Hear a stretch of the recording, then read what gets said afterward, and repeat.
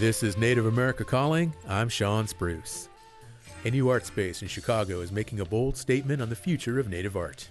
The Center for Native Futures is devoted to artists interested in visualizing the future and blazing new paths. It's a nonprofit that says it wants to be the center of Native creativity in the heart of one of the nation's largest cities. The grand opening is tomorrow, and we'll hear from the center's organizers and some of the artists about the vision for what's in store. We're back after the news.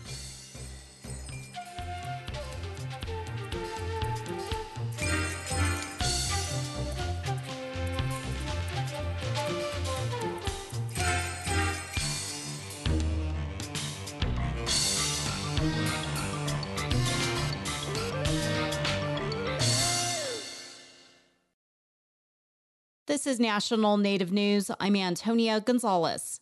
As wildfire seasons get longer and more intense, some air quality experts are helping people learn more about how to protect their health, as Rachel Cohen of the Mountain West News Bureau reports. About 15 adults take their seats in a classroom on the Nez Perce Reservation in north-central Idaho. Jana Bulafentis invited them here this Wednesday night for an air quality workshop. We're going to go over some things about indoor air, outdoor air. Bulafentis works for the tribe's air quality department. Pollution on the reservation has come from agricultural burning and a nearby paper mill, but now she tells me wildfire smoke is the main problem. This is what we're going to continue to see with climate change, is increased and more frequent wildfires, which if you have fire, you have smoke. Mansell Nelson is with the Institute for Tribal Environmental Professionals at Northern Arizona University.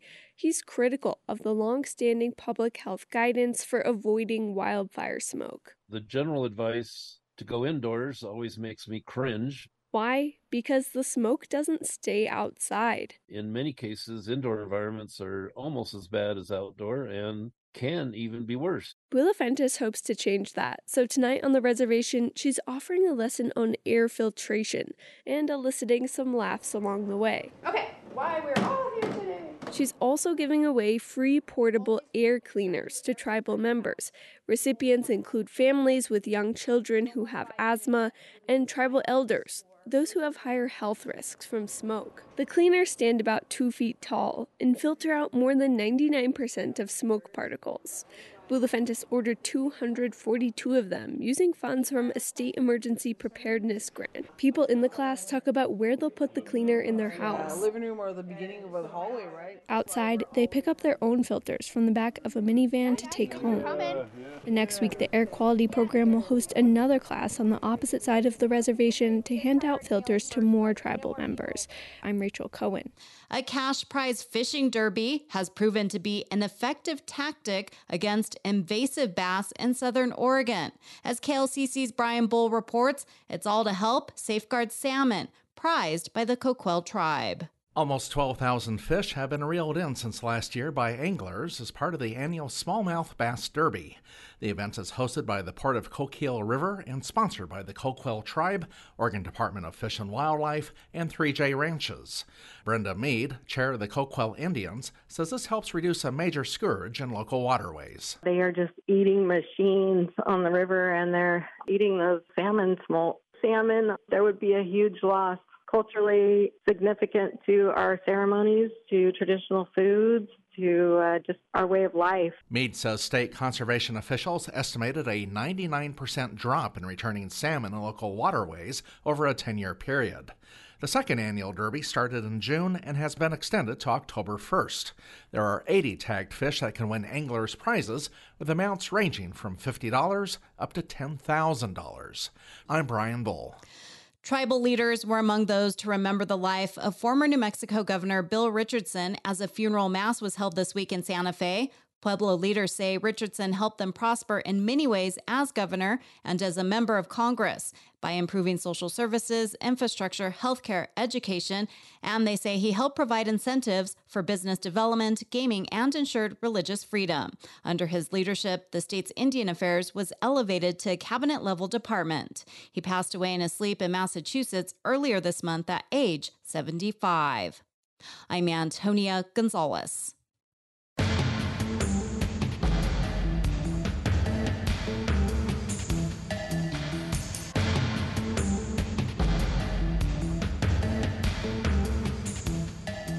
National Native News is produced by Koahnic Broadcast Corporation with funding by the Corporation for Public Broadcasting. Support by Sonosky Chambers Law, championing tribal sovereignty and Native American rights since 1976. From opioids litigation to treaty rights to tribal self-governance. With offices in Washington, D.C., New Mexico, California, and Alaska. Sonosky Chambers Law. Support by Vision Maker Media, envisioning a world changed and healed by understanding Native stories and the public conversations they generate. 45 plus years of Native stories and Indigenous knowledge through film and media can be found at visionmakermedia.org.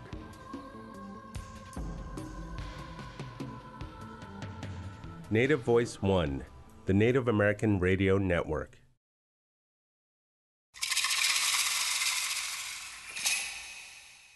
This is Native America Calling. A first-of-its-kind gallery and creative space is staking out the heart of downtown Chicago as the future of Native art. The Center for Native Futures celebrates its grand opening tomorrow. Organizers say the space dedicated to contemporary Native artists interested in visualizing the future. Illinois has no resident tribes that are federally recognized, but the city of Chicago was one of several urban locations that saw an influx of Native families moving from reservations across the country as part of the federal government's Indian relocation program in the mid-1950s. We'll visit with the founders and artists involved with the new center this hour, and we invite you, our listener, to join us. How do you envision Native art of the future? Which Native artists are currently pushing boundaries and laying the groundwork for the art our children, grandchildren, and even our great-grandchildren will someday appreciate? Share your thoughts by calling 1-800-996-2848. And with that, let's go ahead and meet our guests. In Chicago, Illinois, we're joined by Deborah Yepa Papan. She's a co-founder and co-director of the Center for Native Futures, and she is a visual artist. She's Jemez Pueblo and Korean. Hello, Deborah. Welcome to Native America Calling. Hello. Thank you for having me. Noelle Garcia is also in Chicago. She's an assistant professor of art at National Louis University, and she is an artist in residence at the Center for Native Futures. She's Klamath. Hi, Noelle. Great to have you on the show. Hi. Thanks for having me. And joining us from Madison, Wisconsin is artist Jason Weesaw. He is Potawatomi. Jason, welcome. Hey, it's good to be here. Looking forward to the conversation. I'm looking forward to the conversation, too. And with that, our fourth guest is in Peoria, Illinois, Hattie Lee Mendoza. She is a mixed media artist and a citizen of the Cherokee Nation. Thanks for joining us, Hattie. Hello. Thank you. Glad to be here.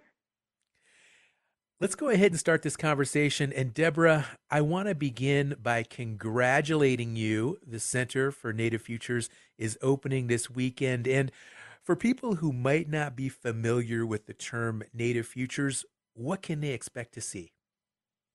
Well, first of all, thank you so much. This is exciting. I can't say that I'm not a little nervous about our opening, but this has been a long time coming, and I'm glad that, we're finally, our space is coming to fruition. But, I think we talk about, Native or Indigenous futurism, and sometimes I feel like futurism there's this kind of expectation that futurism needs to be something that's, about science fiction and, like creating some sort of fantastical future.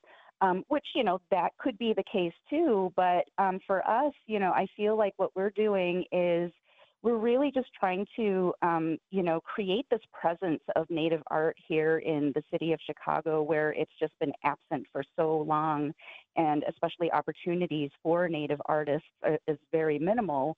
And we want to fill that void. And, take this into the future. So for us, it's literally thinking about that future and not just imagining what the future can be for us as Native artists or for just us as Native people. It's realizing what our future should be and can be. So dedicating this gallery, Native Futures, a whole gallery dedicated to this whole concept of the future and what that might mean for different Native people. That seems like a bold move. I mean, going all in like this, specifically on this type of genre or this approach. Did you have anybody say, hey, hold on a second, maybe you should kind of make it more based on like previous art, historical art, and things like this? Or what was the feedback Um, you got? Fortunately, no, nobody has tried to hold us back. However, if they did, we wouldn't let them. Um, Uh-huh. but my husband Chris and I, Chris Papan, who is also a visual artist, and he's pretty well known, and he is also one of the co-founders. We're both contemporary artists, and Native people. We're contemporary people, and that's something that we try to bring across in the art that we make. Of course, we're inspired by and motivated and influenced by the past and history and our ancestors. But if you think about our ancestors, they were contemporary people in their time. So why do we need to stick ourselves into that past? Why we're present, we're very present, and we're very contemporary, and that's the kind of art that we want to share. That's the kind of message we want people to learn. Chicago is sadly one of those places where there's been so much erasure of Native people and Native presence that people are just very, very ignorant. And I feel like, having this gallery space where we can express ourselves through our art and our artwork, because, visual language is that first language. It's that eye catcher. It's what brings people in. And I think that's really going to help, educate those people that come into the space and they see our art and then they see who we are as contemporary people, I think is really important. And aside from, I think only now having this gallery space is so important to have that presence. But, our true dream, our bigger dream, and maybe our 10-year goal is to have our own, art center, like having our own building where we can have, different studio spaces where, Native artists can all come together and, we can work within proximity of each other, have our own studios, and just really create that really strong, arts community, but, in our way with our values. Mm-hmm. Well, as we noted at the beginning of the show, Chicago was one of the Indian relocation program hubs. And tell us a little bit more about the current Native American community there in Chicago and how the gallery will support that community and vice versa. Yeah, there's, Chicago, because of the relocation program and, being a very urban metropolitan, city, there we have one of the largest, Native populations in the country. However, our presence is here and our presence is strong when you can find the community.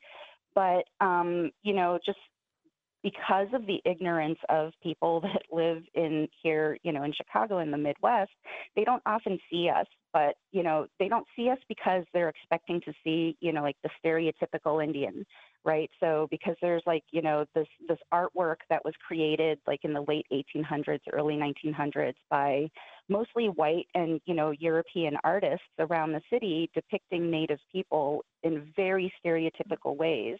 And so, that's what people expect to see when they're looking for Native people, if they're even looking for us at all. And so, a lot of, I think, what we're doing living in the city too this is an expensive city.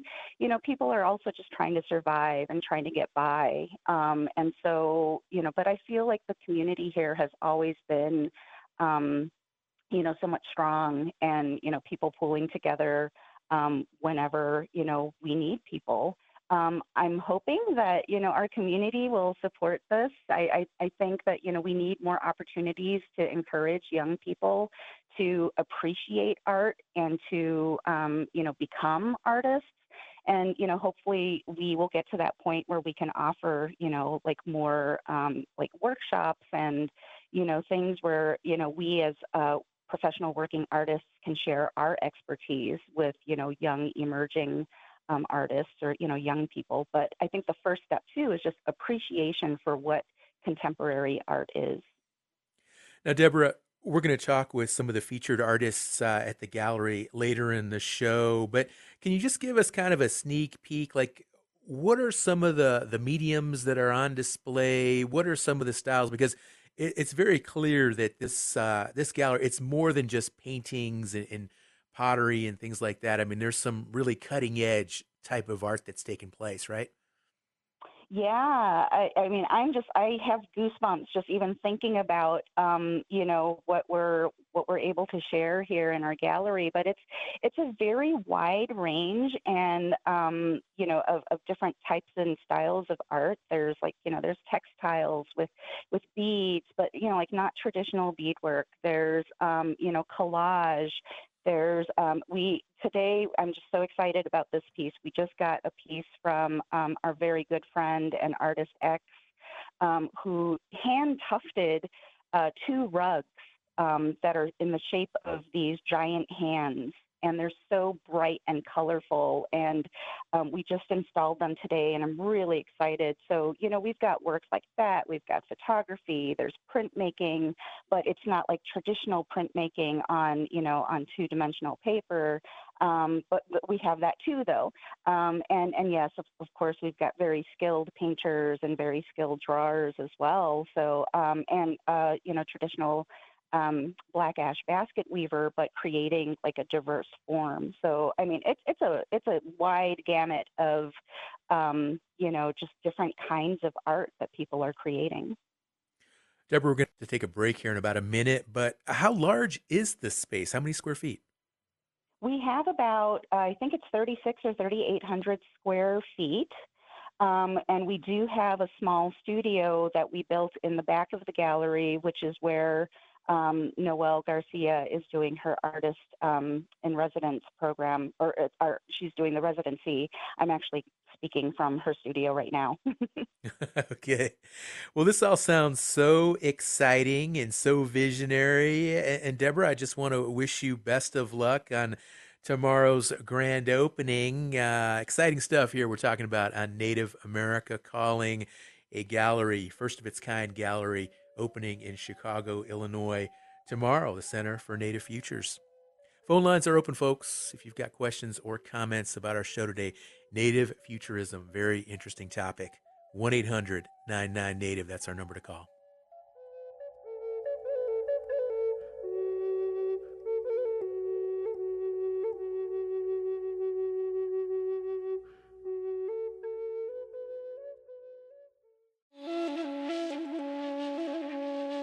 Hundreds of Native-owned businesses face a new hurdle in the wake of the recent U.S. Supreme Court ruling on affirmative action.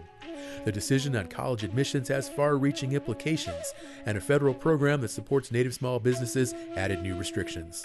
We'll hear how Native businesses are affected on the next Native America Calling.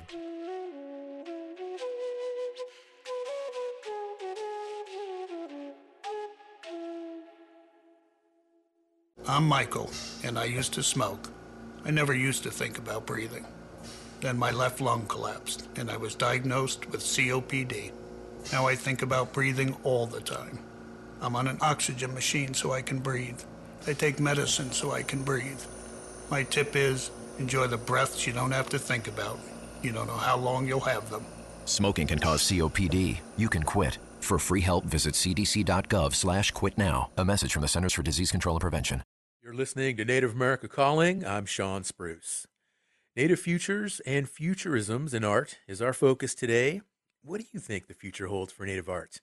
What types of subjects and themes will draw our attention in the generations to come? What types of mediums will allow those ideas to come to life? And perhaps most importantly, who among our contemporary Native artists are paving the way to that future? Let us know at 1-800-996-2848. Let's bring our next guest into the conversation now, Noelle Garcia, who is an artist in residence at the Center for Native Futures. And hello again, Noelle. And tell us a little bit more about your vision for the future of Native art. Oh, yeah. I don't know if any of you guys are Star Trek fans, but if any of you are, there's this episode, I think it's the first one, where Commander Sisko meets these aliens, and the aliens are telepathic and they're probing his mind. And he's trying to explain to the aliens how he sees linear time, or how humans understand linear time.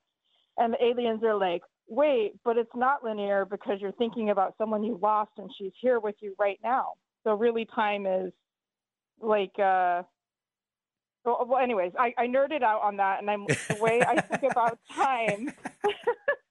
I'll tell you what, Noelle. Before What? the show, Deborah was teasing me about my age and some of the references I made. And here we are talking about Star Trek now. But no, this is cool. I mean, I'm envisioning this, right? Like this linear perspective of time in the episode. So tell us more. Yeah, so the way I think about time is the present, the contemporary is a intersection of the past and the future. And you need both to create the present, right? And so I think I kind of take that approach with all of my work. So like, so my piece in this show is a umbrella stroller, but that's made with the materials that you'd make a cradle board with. And I think this object is like this perfect representation of who I am as a contemporary Indigenous person. Right? It's like my new age, well, the umbrella stroller is like our new papoose or like cradle board. Because it's really light and efficient and well balanced, and you can kind of like take it everywhere. So, I mean, that's kind of part of what I see. But then also, like, I think it's really great how present we are. Like, we're so close to so many really big, high-ranking art schools. And having gone to art school myself, like, I don't recall ever seeing like Native Americans present at all in art. And now we're just highly visible and like highly contemporary. And when you get a chance to see the gallery, you really see that in everyone's work that's there. Like, you're not going to go in there and be like, oh yeah, this was made in the 1800s. No, these are all like present day people. And it's anyhow, it's super exciting. And especially as an educator, I'm like, thrilled. Absolutely, yeah. To see it. Well, Noelle, tell us more about your role as artist in residence. What all will you be doing? That's a good question. Well, definitely, I have my studio space down there for right now, Martel, through the end of the year. So it's really great, making a lot of work. There's scheduled and just kind of informal studio visits that happen, and it's great. I get to meet like really young students that are asking about art, or just other artists, or people that work in nonprofit. So it's not necessarily written on paper, but I'm there, and I believe in what the gallery's for, and I participate in artist talks, stuff like that. But hopefully we have like ideas for the future. Like, one thing we were thinking about is No Nonsense November, where like all of us just kind of take a break from all the people that are asking us to do special projects for them for Native History Month. And I just like, I'm going to be there for it. I'm hoping to like have workshops that have absolutely nothing to do with contemporary art or just weird stuff. I'm looking forward to having space and time with other people and that are Indigenous, and just feeling, comfortable and like myself. Okay. Because, when you wander around in these cities, and as a Native, it's, you kind of have to pretend to be someone else, I guess, to fit in. And when you're in this space with all these other Native artists and people, like, you can let your hair down and like really feel comfortable, and like everyone's mannerisms are totally what I've seen throughout my whole life. So it's that part brings me a lot of joy. And I don't know, I'm totally rambling with my answer, but well, I think you're on to this No Nonsense November. I think you're onto something there. That sounds really cool. So anyway, let's go ahead and take a caller now. We have Jen, who is listening online in East Texas. Good morning, Jen. Thank you so much for taking my call. I'm glad I got on just in time as you're talking about Star Trek and futuristic artists and so forth. And I don't know if you're aware of Chase Earls. Earles. He is a Caddo artist, and he digs his own clay, makes beautiful pottery that the ancestors make, and at the same time he makes wonderful futuristic images. Like right now I'm looking at a Star Trek image, a guy with a skull and a face like Star Trek. But this clay has been drawn from the ground, and it's fired above ground as Chase Earls does. And I've seen many of his demonstrations. And if you get onto Facebook, you can find all of his work. And he's been accepted around across the globe in galleries and museums, including Dallas Museum. He's just awesome. I had to tell you about him. Okay, and the name Chase Earls? Chase Earls. Chase Earls. I can't Caddo say artist. his Caddo name, which is Kahwinhut, Earls, Earles. All If right. you just Google him right quick, he'll pop up. Okay, Jen, thank you for that call. And Noelle, our caller talks about an artist that's also doing some Star Trek stuff. And I just see this stuff all over. Like, I was at Indian Market last month, and there's all kinds of people doing like Star Wars stuff. So this is big, right?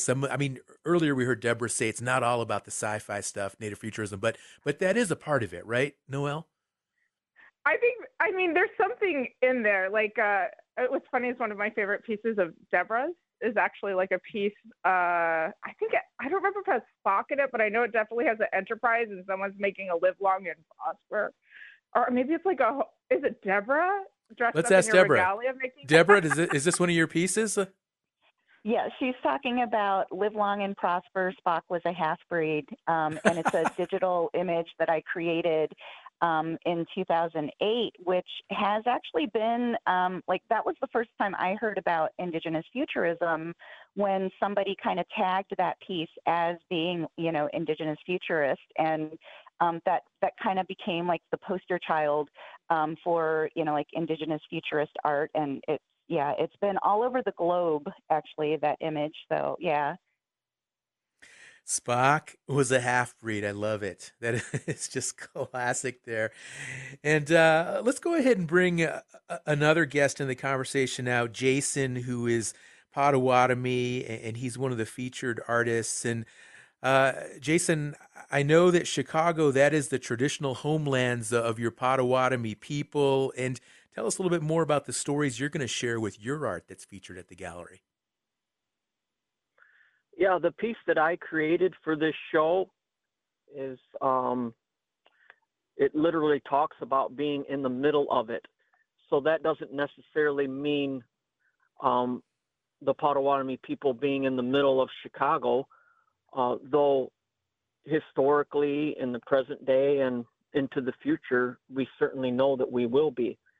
But what that piece is really talking about too is how our traditional culture and our ceremonies and the stories that we have alive in all of our communities, as human beings, it centers us and gives us this idea of respect, and like we have a specific place in this circle of life. So we have this sensitivity, but at the same time, this progressiveness about the way our communities have always thought about life and how we maintain our health and how we maintain relationships and such. So that's a lot of the themes that I address in my work. And much of it is based upon relation to the land and relationship to other human beings and relationships to the spirits that are out there.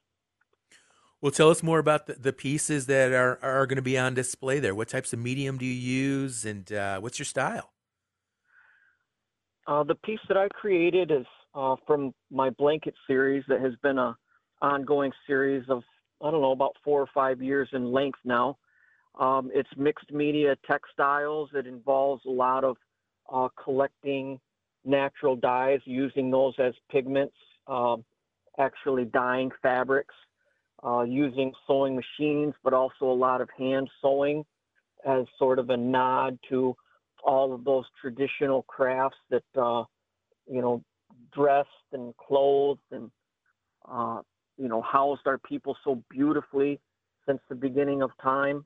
But then I also use ornamentation on my work a lot. as a way of kind of like inducing or giving a nod to our spirit helpers. So I say spirit a lot, but spirituality and our traditional faith systems have a lot to do with the work that I make, because I believe our old ways are extremely relevant in the modern times.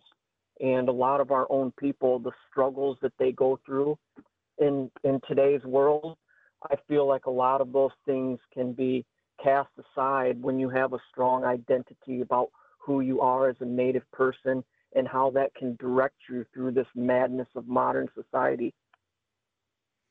Yeah, that really does. Really does, Jason. Really puts a fine point on this topic today. And I want to go back to Noel, because Noel, I just keep hearing about these really, really interesting, inspiring types of artwork. And this opportunity for education through the gallery is just so significant. So tell us a little bit more about how you think the public will become educated. And again, there's a lot of non-natives in Chicago who will have the opportunity to interact with natives, maybe for the first time. And this just sounds like a huge teachable moment, Noel.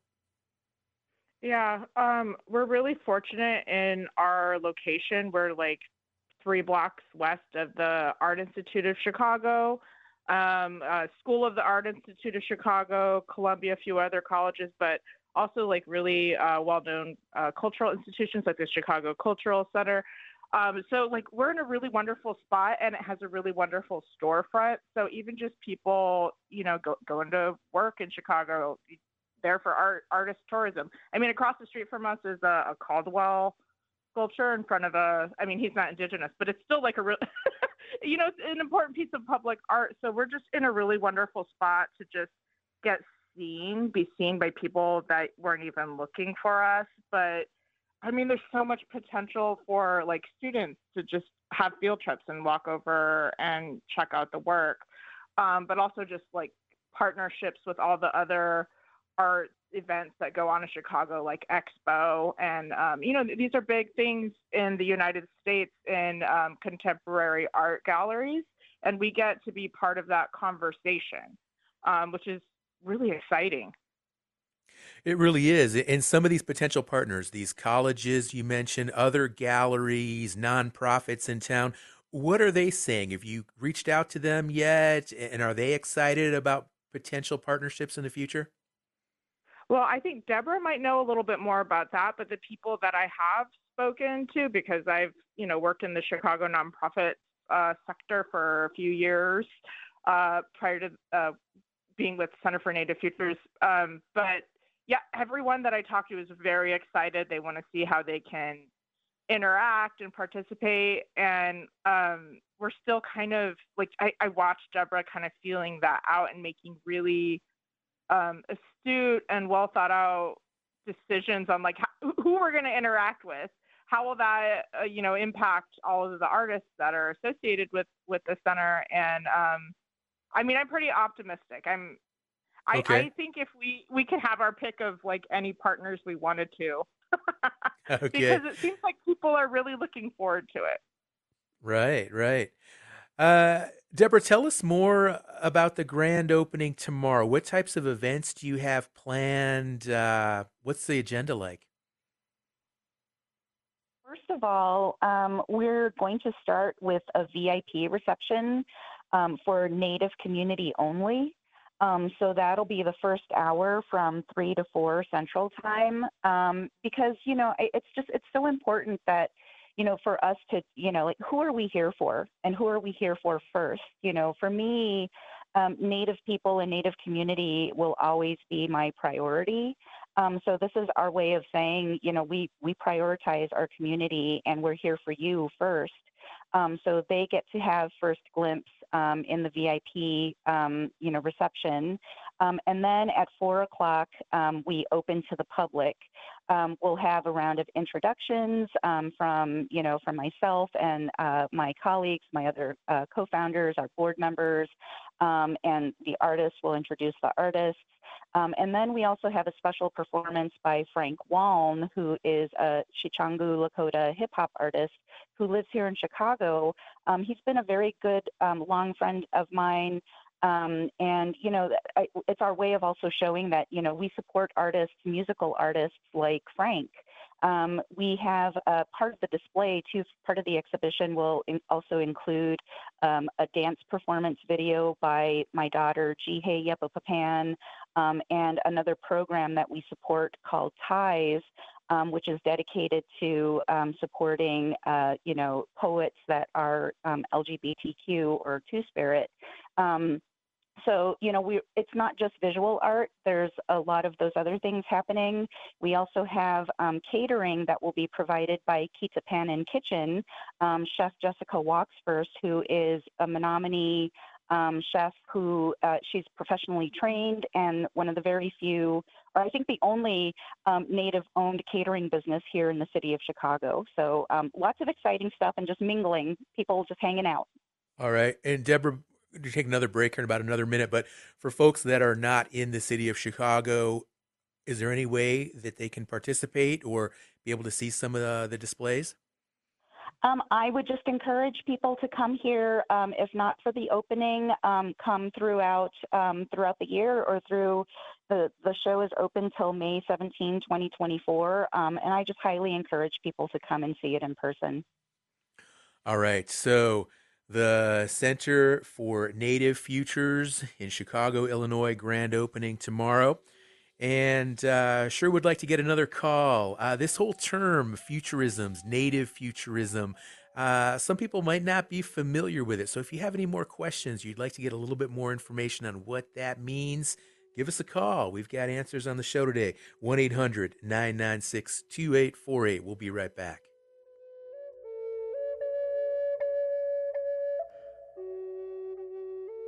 Did you know that there could be a silent killer inside your home? You may know it, carbon monoxide. It's a poisonous gas that can't be seen or smelled, yet it can kill a family in a matter of minutes. You can protect yours by installing carbon monoxide alarms throughout your home. Find more on the dangers of carbon monoxide and additional safety information at cpsc.gov. Support by the U.S. Consumer Product Safety Commission. This is Native America Calling. I'm Sean Spruce. There is still time to join our conversation about Native futurisms in art. Give us a call, 1-800-996-2848. And if you'd like to see some of the art we're talking about, we've shared photos of artwork from our guest today on Instagram and Facebook. Check them out. And we're going to go ahead and bring our next guest, Hattie Lee Mendoza, into the conversation in just a minute. But before we do that, let's take another caller. We have Chanupa, who is listening on Keeley up in Pine Ridge, South Dakota. How you doing today, Chanupa? Hey, I'm doing great, Sean. Thank you for having me. For you artists, if you guys can call me back, 605-517-2621. I want to share this drawing I did, okay? The lady, she's a good friend of ours. She's a Blackfeet woman that passed away last month on August 4th. Her name is Apuyaki. I'm an artist, too. One of my feature pictures is on Indigenous music called The Things We Do. My artwork's on there. It's got a black beret warrior on it, okay? So I'm doing this painting for Miss Jenny Marie Manyhides, who passed away. So she also has a name called Apuyaki. So with the art, I was telling some of the people out here that if you're going to do art, put a song of what that art means. Like for her name, Apuyaki, that her song goes like this. Apuyaki hoashte heya uwelo hey weya haya heya uweo hey. So that song is in remembrance of her drawing I'm doing for her. Okay. So I wanted to ask that question to those artists if they have music behind the art that they do. And thank you for taking my call, Sean. Thank you. All right, Chanupa, thank you for that call and for that song as well. Really appreciate you. And Noel, if you could respond to Chanupa briefly, is there a musical component to some of the exhibits and the whole theme of the Center for Native Futures? I can't say I haven't been in the studio for a few days. I can't say if I saw anything that related to music. Or song, perhaps? Or no song. I didn't see any song stuff just yet, but I might be mistaken. But I'm not big into adding sound or music into my artwork, but I really hope we can get some sound artists Okay. or interdisciplinary artists working with the gallery in the future. All righty. Thank you for that response, Noel. And let's go ahead and bring Hattie Lee Mendoza into our conversation now, mixed media artist, citizen of the Cherokee Nation. Hattie, hi. Thanks again for joining us. Hi, thank you. Good to be here. Absolutely. And I know you're very passionate about collecting objects that represent your family history, and you're one of the featured artists here at the gallery. How does your art reflect that, your passion for collecting family history? Yeah, so I actually, when I moved for grad school to Illinois, I moved in with my grandmother on my mom's side, and she has collected a lot of things through the generations. So a lot of that has played into my studio practice. Objects from my great grandmother, who's my namesake and from the Cherokee Nation. So a lot of it just comes back into my studio practice. The piece I'm showing at Center for Native Futures is actually a mixed media collage on encyclopedia covers. And my mother, because of my mother's side has strong connections to the objects and materials in our family and things we've used and passed down. I saw somebody was throwing out a set of encyclopedias, and it brought to mind all the stories and nostalgia that my grandma and my mom have with their encyclopedia sets, even though by my time we weren't really cracking them open to use them. But I heard all about how important they were and how my mom used to read them for fun and how expensive they were. So I wanted to give this set a different kind of life and put my own narrative and story into it. From my perspective, as someone who is, I see myself as rebuilding our heritage from generations that have been removed for cultural and geographical reasons from Indigenous community. So I used another book that was also being thrown out that was translated into English, German, and Spanish. So there's strips of that in my collage on these encyclopedia covers, and as well as paint chips that someone was throwing out, and I've collaged them into basketry patterns in an abstract shape on them, and then made this installation on the wall in also kind of representing a basketry shape out of the way they're installed together. So yeah, lots of repurposing, thinking about families past, but then also being excited with this idea of Indigenous Native Futures, putting my voice into the contemporary art world now and having this dedicated space for that, and for generations after me that might be also trying to reconnect and rebuild their family history. Hattie, I'm looking at a photograph right now of this piece, and it brings back memories of the old World Book encyclopedia set that we had at my house when I was a kid. And I can remember thumbing through the pages, and it was just it was a good way to spend an afternoon if you didn't have much. You had some extra time on your hands. And listening to this conversation, Hattie, listening to you and the other artists, and it sounds like in many ways, Native futurism, it draws so much from the past, it draws from contemporary times, but then of course it does look to the future. And I just, I'm thinking about somebody here, a listener that has maybe never really thought of this term before, Native futurism, or really had much interaction with this type of artwork. And what do you see as the future for Native art, Hattie? I mean, in 20 years, in 30 years, or in 100 years, what kind of art as Native people will appeal to us, and what kind of art do you think we'll be making? Oh, so many things, like basically anything. I don't like anything in the imagination.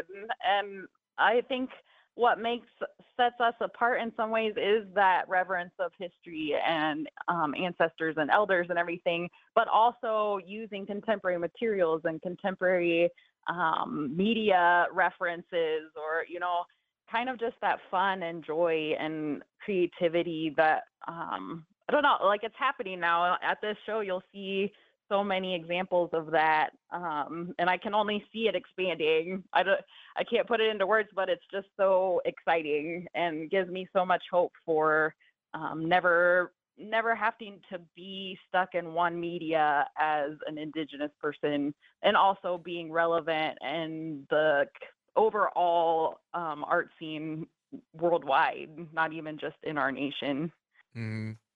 Hattie, another question I have is it does seem like a lot of this native futurism movement, it seems like it's being driven in many cases by urban people, by urban artists, by urban galleries. And am I correct in thinking that? Does it appeal more to the urban native audiences or just urban audiences in general? Or not? Is there a burgeoning native futurism movement in tribal communities as well? I think it's everywhere. I think the more we see and are influenced by platforms in urban centers, it influences everywhere as well. Like if you see something happening in one place, then it gives voice to those already doing it in the smaller communities, which is, it's just exciting to have that growing and expanding. Okay. And I want to ask Jason. We saw the same question. Jason, do you think futurism is more urban based and more designed to appeal to urban people, or is it native community based as well? No, I think it can be both at the same time. We have these conversations within our communities all the time about how we secure a better future for our youth and for those that are yet to be born. And, you know, our teachings and stuff all talk about those things too. But in the non-native communities, and whether it's the urban areas or the small local communities that surround our reservations and our trust lands, we're always having these conversations about who we are as Indian people. And so it seems like in some ways we're always having to start at square one, step A of Indian 101, who we are and where our place is. But for me, I've seen how artistry and creativity is an incredible doorway to deeper conversations. And many people out there are open to learning more and understanding more, because I think in learning about us, they see something in themselves that maybe is missing. Like, wow, these guys have such a rich culture, or their family ties are so incredible. I wish that we had that. So I think our relevance stretches well beyond our homelands, well beyond urban areas. And as Hattie was saying, you know, we're global. Indigenous cultures have something to say about humanity at large. So I think our art is just now beginning to see sort of a renaissance or an acceptance by people that at one time never really considered who we were, let alone what the beautiful things we make. All right, a renaissance of native art. Thank you, Jason. And Hattie, back to you. Tell us more about your evolution as an artist. Were you always interested in doing mixed media? Well, I can remember I've been making things. So I guess I've always been doing mixed media, but actually I thought at one point I'd be more oil painting and representational, more art, imagery. And then I actually went to undergrad for graphic design. So then I thought I would just be in the design world. And now I'm back. I came back to grad school and did an emphasis in painting, which morphed into the more mixed media and fiber art. And so it's been a long journey, but I'm feeling like this mixed media right now that I'm making is what I was supposed to be doing. And it took all those other iterations of my practice to get where I am now. And Hattie, one of the challenges that I always see or think of artists must face is on one side, you've got your personal inspiration and what you want to do and what you feel motivated to create. But on the other side, you've got an audience and you must have to think about what their expectations are as well. So as an artist, do you have to struggle with that balance at all in terms of what you want to create and then also what maybe an audience or a viewer might see? Yeah, I am always thinking about it. I would say I take note of which part of my art practice or which media relates to more people. But I've also been surprised that no matter what I do, there's somebody that is like, oh, this really spoke to me, or this is my favorite piece you made. So it's kind of freed me in being in like exhibitions and having my art out there more and hearing those reactions has kind of freed me, because I realized that one person may not like it, but somebody else might. So I do sometimes have to spend more time in my studio on one kind of art because maybe a curator or a class or something is asking me to do a specific thing. But then I also just cycle through other medias when I have time. But yeah, I've also had the journey of when I switched from representational art, then my family's like, well, why aren't you painting mountains anymore? And I still get comments like that. But I just have a piece that what I'm making now is what I'm supposed to be doing, but it's taken me a long time to get there. So for visitors who will see your piece, the encyclopedia covers, and like I say, I've got a picture of it right now. It's beautiful. I love the design. What do you hope they take away when they look at this tomorrow? Just to, I don't know, see objects around you and that you can make it into anything from your own from your own perspective. It doesn't have to stay what it was. It doesn't have to have the same information inside of it like the encyclopedia entries. And instead, I'm putting my own narrative on top of it, kind of. So I just encourage people to look around them, use what you've got, use what your family has. Objects and materials can always tell a new story if you're going about it. Well, thank you, Hattie, and Jason as well. Appreciate both of you joining the conversation. And Deborah, as we wind down the show, I'm going to go back to you and give you the last word. And I know earlier you had mentioned that the dream here is ultimately to create some type of an art center that includes a lot of different working elements to what you have here with the Center for Native Future. So in the last minute or so, if you could tell us a little bit about how you envision that future to unfold and what it could possibly look like here in the next 10 years. Oh, geez. Yeah, that's a big. Yeah, I think we need to have our own building. I think that's going to come down to doing a lot of fundraising or, having folks that believe in us and believe in what we're doing and supporting. I mean, I think there's so many funders out there that have just, they've not supported Native art in the way that they should be. And, we're here and, we can use that kind of support. We can use, support of people here in Chicago, I think just I would love for us to just find a building that, we can rehab and turn into kind of like our own kind of land back thing, like with a building. And then, but, we're making it an art center. So, we're fortunate to have the space that we're in right now. Okay. But yes, we would absolutely love a bigger building. All right. Okay. Well, that is unfortunately all the time we have for our show today. Let's give a big thank you to guests Deborah Yepa Papan, Jason Weesaw, Hattie Lee Mendoza, and Noel Garcia for giving us a glimpse into our future through art. Join us next week for another round of discussions about Indigenous issues and topics. Our executive producer is Art Hughes. Our producers are Andy Murphy and Sol Traverso. Marino Spencer is the engineer. Joe McPoland is the digital producer. Nola Daves Moses is the distribution director. Bob Peterson is the network manager for Native Voice One. Clifton Chadwick is our national underwriting sales director. Antonia Gonzalez is the anchor for National Native News. Charles Sather is our chief operations officer. And the president and CEO of Koahnic Broadcast Corporation is Jacqueline Salee. Have a safe, relaxing weekend.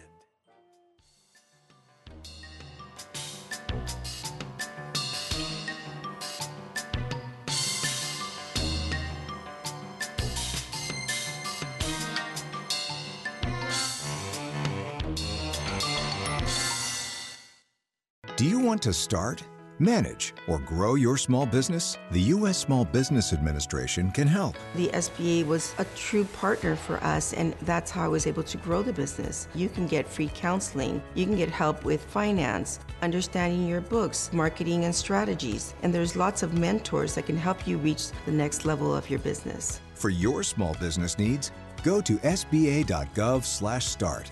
All SBA programs and services are extended to the public on a non-discriminatory basis. Support provided by Amerind. Amerind is 100% tribally owned and partners with tribes and their businesses to provide affordable commercial insurance coverage, protect tribal sovereignty, and strengthen Native American communities by helping to keep dollars in Indian country. Information about property, liability, commercial auto, and workers' comp available at amerind.com. That's AMERIND.com.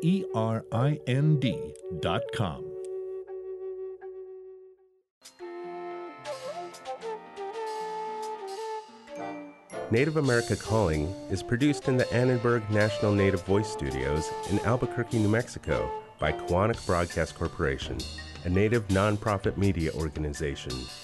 Funding is provided by the Corporation for Public Broadcasting with support from the Public Radio Satellite Service. Music is by Brent Michael Davids.